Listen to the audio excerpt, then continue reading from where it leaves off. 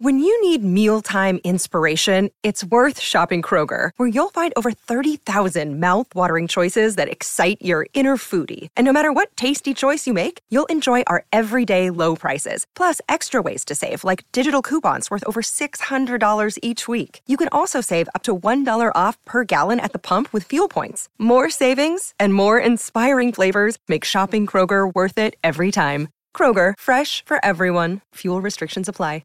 It's time to bring in Robert Saleh. Time now for the Robert Saleh Report, brought to you by Sloman's and Infinity.com. Robert, we thank you for coming on, and we'll talk about the game in a moment, but we just heard the news about Elijah Vera-Tucker. That's a big blow for him, and also a really big blow for the team, right? Yeah, obviously for him, he battled his way back last year and really got himself into great shape, and then for this to happen to him, it just really hurt for him, to be honest with you. How do you deal with it as a team? I know it's early, you just found out, but how do you deal with it? What's the plan? We got to roll. It's an opportunity for someone else to step up and to do that job, and that's the unfortunate cold part of the NFL. But they're big shoes to fill, and but it's also another opportunity for another man to make his mark in this league. We were talking earlier, Coach, there's no style points. Survive in advance, right? Just win the game. But how much do you believe this team needs to clean up their performance to win routinely in this week moving forward? Yeah. No, for sure. You could argue we played better last week and lost, right? But at the same time, it shows the grit and the grind and the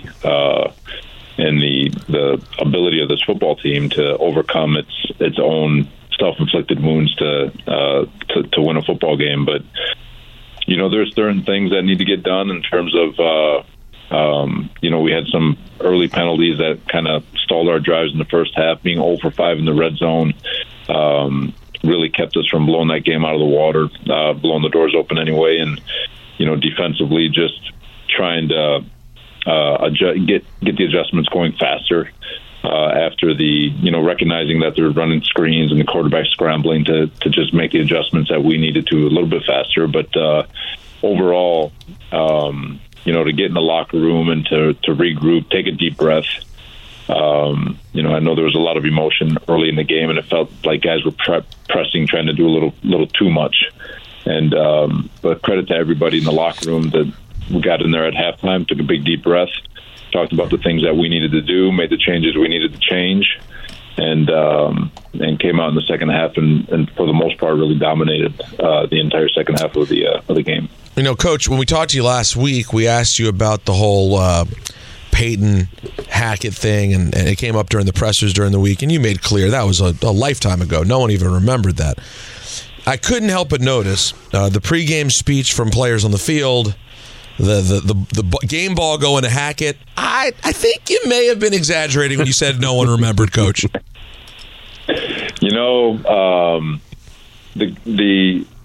I think it's really a testament to Hackett that the players, despite the fact that none of us brought it up, because at the end of the day, it's about the players. It's not about coaches. It's about the players going out. They're the ones who strap up every week. They're the ones that sacrifice their bodies every week, and so it's always about them. And I think it's a testament to the amount of love that Hackett has earned in this locker room and how much the players adore him.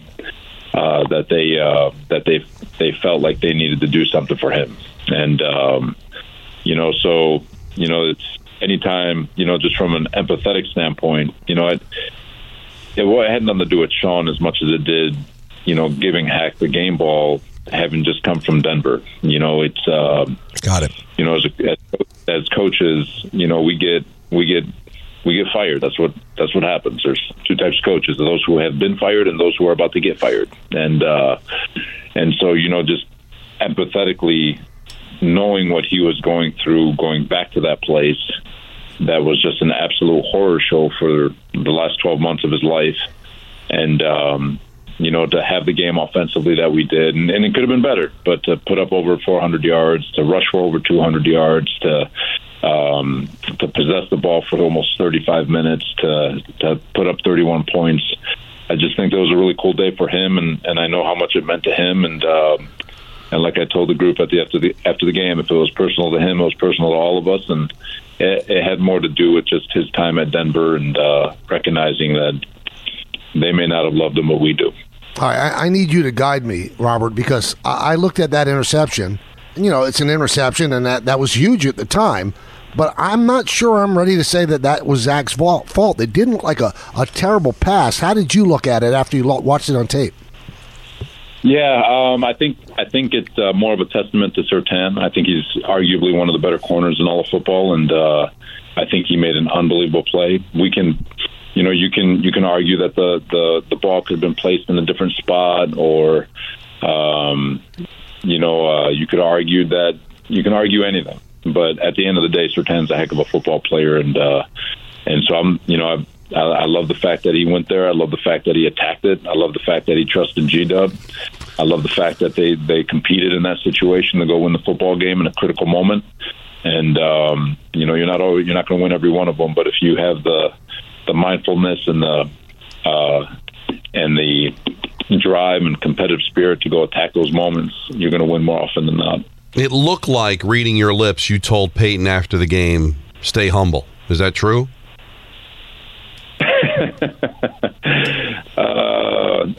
No. Okay. All right. Was it something nasty? No. No. You Keep my offensive coordinator's name out of your mouth? It's not my style. He's going through it now, and so no point in piling on. That's always a point. So I have a serious question. The beard, is it a thing? Is it going to go full? What are we doing with it? It depends. Like if you talk to little Mikey, my son, he says take it off because he doesn't like when my face touches his face with the beard. Wife loves it. But who knows? We'll see. You can't shave it after a win. Tell little Mikey he's got to deal with it. I know. My oldest son said, "Pops, you have to shave it now because every time you have a beard, we win, and then the next game doesn't go so well." So there's a lot of discussion at the Saleh household about this beard. So now, Breece Hall's been so special. He's had so many great moments, and another great game last night. And as much as you enjoy it in the moment, do you start to think back, God, if he had stayed healthy last year, things might have been different? Yeah, but shoot, if he, he's a home run hitter. It's why we drafted him. He can make it. Him and Garrett Wilson have the capability of creating one-play drives, which they have.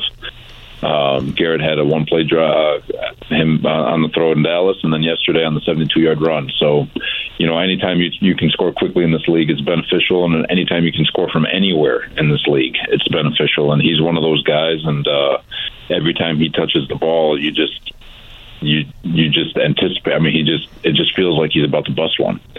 And there were several runs. I feel like on 10 to 12 of those runs he had yesterday, it was like he was just one shoelace tackle away from busting another one. So, when you have a guy like him and you lose him, that does hurt because of the home run ability and all that stuff. So, I'm glad he's healthy. He's worked his tail off, and I'm glad he is where he is. And we always said that we were going to make sure that we ease him in through the first 4 weeks of the season before we took the reins off, if you will. And hopefully that pays off in the long run for him and his health and his longevity. Coach, who was at fault with the snafu at the end of the first half where you didn't get a field goal off? I'm always going to put it on me first. You guys know that it's in those situations, whether or not we communicated well enough, whether or not we even need to be put in those situations to just line up and kick a field goal, whatever it is. There's things that we practice and things that need to get done, and so I'm always going to look inward in those situations so it doesn't happen again. Early thoughts on the Philadelphia Eagles? A lot of thoughts. They're freaking good, man. They arguably have the best O-line in football. Hurts is playing at such a tremendous level. They got dogs all over the place at their skill spots. Defensively, their D-line is as good as anybody in football. Their secondary linebackers, they from a coaching standpoint in terms of detail and patient and playing with regards to playing the game. And they're 5-0 for a reason. They're the defending NFC champs. This organization has never beat them before, as I'm learning, and they're freaking good, man. They're every bit as deserving as the hype they get. What you're saying is there's a lot there that would make this win incredibly sweet and important. That's what you're saying, Coach. They never ask how, they ask how many. And so every win, no matter where it comes from, is always special. So just watch late in the game. Just watch. If it's somehow close and you think that they're going to be running out the clock, just know the second you think they're about to run the ball, Jalen Hurts is going to kill you for something for 40 yards. Just know that. He is a special talent. And it's funny, when we practice against them, I'll never forget it, because you hear rumors about guys and they're like, hey, he's not that good. And when we practiced against him here, I was like, this freaking guy is really good. Like, just watching him in practice, I was like, this guy's an unbelievable quarterback. And I remember talking to Joe. I was like, they got themselves a gem over there, man. And he's proven it, man. He is a problem. He is a problem in every way imaginable. And they had the brotherly push, which is the tush push. Everybody's copycat. Brotherly shove done. But it seems like it's something that they invented. Would you like to see that taken out of the league? Do you think it's fair? They're the only ones that do it right, that can execute it the way they can. Like, a lot of teams around the league aren't executing it at the level they can. A lot of teams are trying to do it, and they make a mess of it every week. And it's you guys know my saying: if you ain't got no haters, you ain't popping. And they got that play popping, and a lot of people hate it. If it's working, keep on doing it, man. They shouldn't feel sorry for it. Yep, the beard's working. Keep on growing it. Thanks, Coach. Appreciate you, brother. You got it. All right, the Eagles are 6.5-point favorites over the Jets. I'm liking the Jets right now. 0-12 all time against Philly. Lock it in. Show you something. A rare Monday. A 3-point Monday. Before the week is even over, before the Monday night game is played. Come on. Let's have some fun, Peter. I'm going to think about that. That would be quite a bold move.